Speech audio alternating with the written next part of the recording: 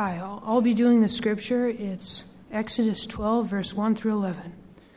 The Lord said to Moses and Aaron in Egypt, "This is the month for the first month of your month, the first month of your year. Tell the whole community of Israel that on the 10th day of this month, each man should take a lamb for his family, one for each household. If any household is too small for one whole lamb, they must share it with their nearest neighbor. Having taken into account the number of people there are, you may determine the amount of lamb needed in ordinance for the number of people eating it. The animals you choose must be year-old males without defect. You will take them from sheep or goats. Take care of them until the 14th day of the month, when all the people of Israel shall come and slaughter them at twilight. They are to take some of the blood of them and put them on the side and tops of the door frames of the houses where they eat the lambs. That same night they are to eat it, the meat, roasted over a fire, along with bitter herbs and bread made without yeast. Do not eat the meat raw or cooked in water, but roasted over a fire, head, legs, and inner parts. Do not leave any of it out until morning. If some is left until morning, you must burn it. This is how you are to eat it, with your cloak tucked in your belt, your sandals on your feet, and your staff in your hand." These words have almost a foreign ring to them. Even when we see on movies somebody ritually slaughtering a chicken, it kind of makes most of our skin crawl. I know my son has a friend in Exeter named Joe the Butcher, and he really likes to go watch Joe the Butcher work, taking cows and turning them into food, and taking sheep and pigs and turning them into food.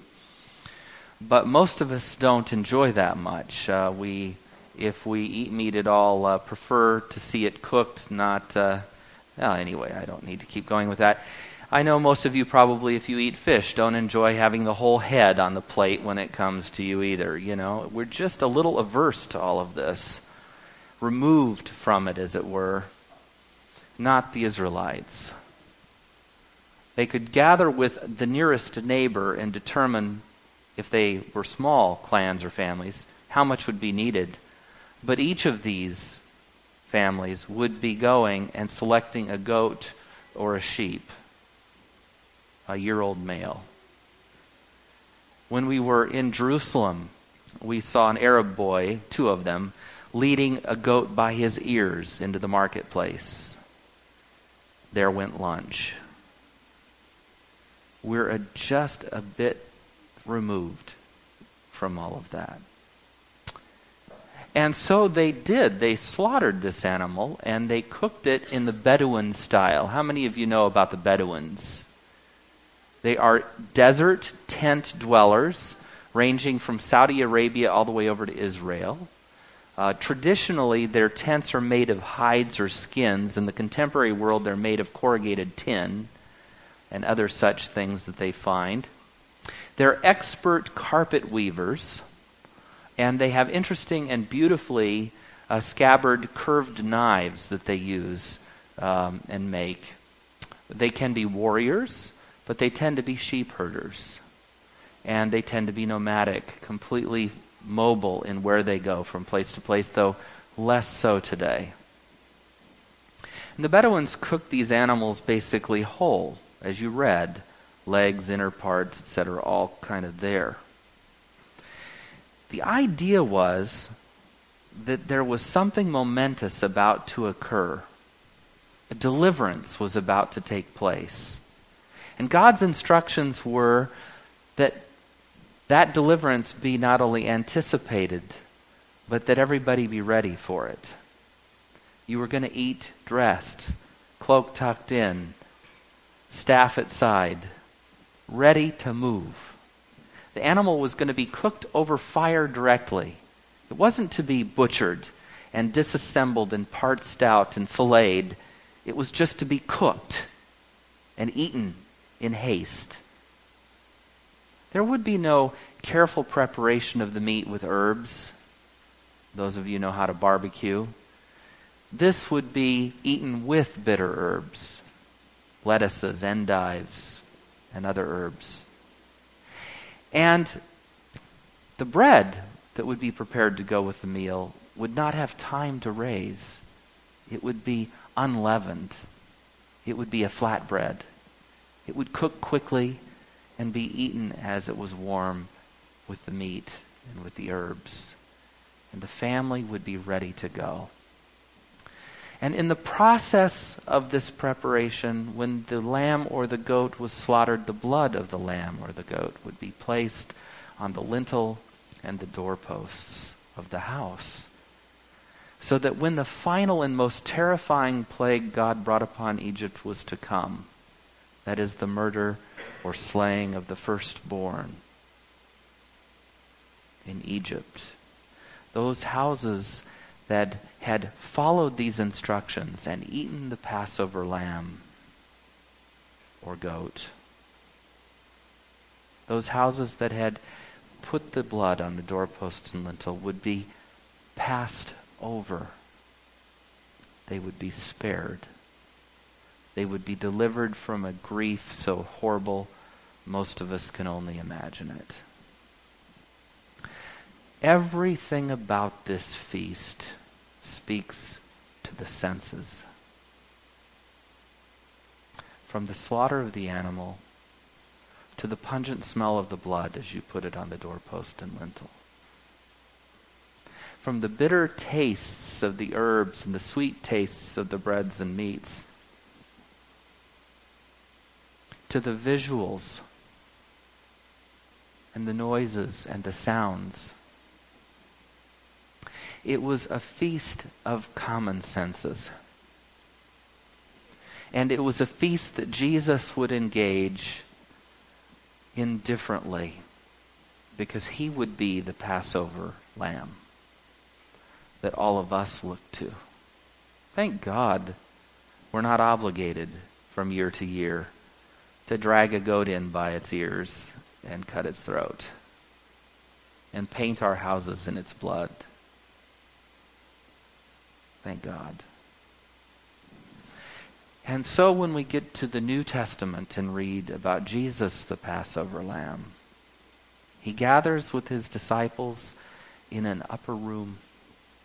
And he does something, to play on words, that doesn't relate to common sense at all. He engages in an act of self-sacrifice. First, he sacrifices any positional pride he might have had, because those in waiting there, the disciples, have forgotten to hire a goyim. They've forgotten to hire a servant for the Passover meal. And no one is available to wash feet. And so Jesus takes off his garments, puts a towel around his waist, and proceeds to wash the disciples' feet. Until, of course, he gets to Peter, who has to argue about it. Some of you argue about it too. You wonder why it might be necessary. Or if it's necessary, why the feet? Just as Peter did. I got to thinking about this tradition, and I think I've mentioned this before, and no doubt all of you, well, many of you have had the same thought. The tradition that we have here is somewhat anachronistic. That is to say, it doesn't fit into the culture and time in which we live. And yet, we engage it because Jesus commanded us to, and we engage it because if we enter into the spirit of it, we understand what it means to be the servant of another. We understand what it means to humble ourselves in that moment. We understand what it means to put forth loving care as Jesus put forward in that moment. John 13, for those of you who aren't familiar.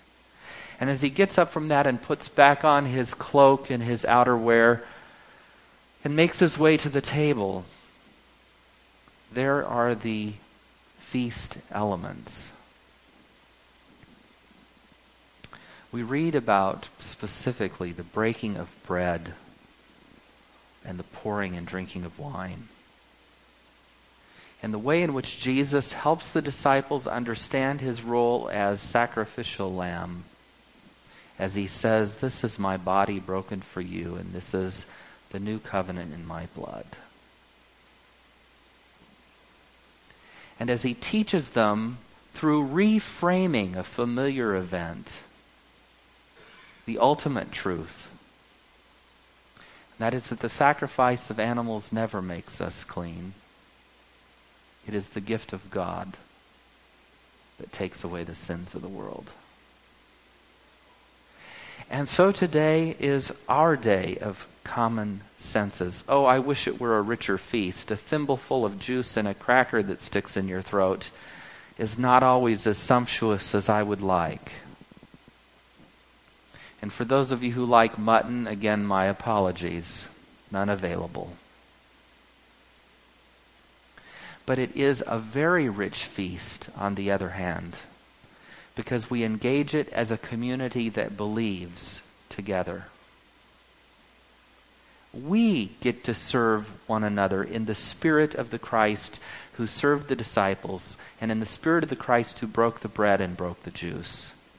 We get to recount with joy that sacrifice has ended and that grace is ours in Jesus Christ. And we get to go forward singing a song because He's placed it in our hearts. It's the music of our lives. So today we engage these things. I want to encourage all of you to. It doesn't require perfection. It doesn't require that you do everything correctly in your life. It requires that you take on a spirit of humility. For your foot washing is a mini baptism, a cleansing. And your juice and your bread are the elements that help us remember the grace and the suffering of Jesus Christ. It's the gift He asks us to communally engage in, really whenever we get together. So I'm going to invite you to separate at this point. In the bulletin, you will see reminders about where foot washing is for couples and families, where foot washing is for men, and where it is for women. And we'll gather back in this sanctuary after that fact. Please at that time sit every other row so that the deacons can serve us the elements when the time comes. Thank you very much.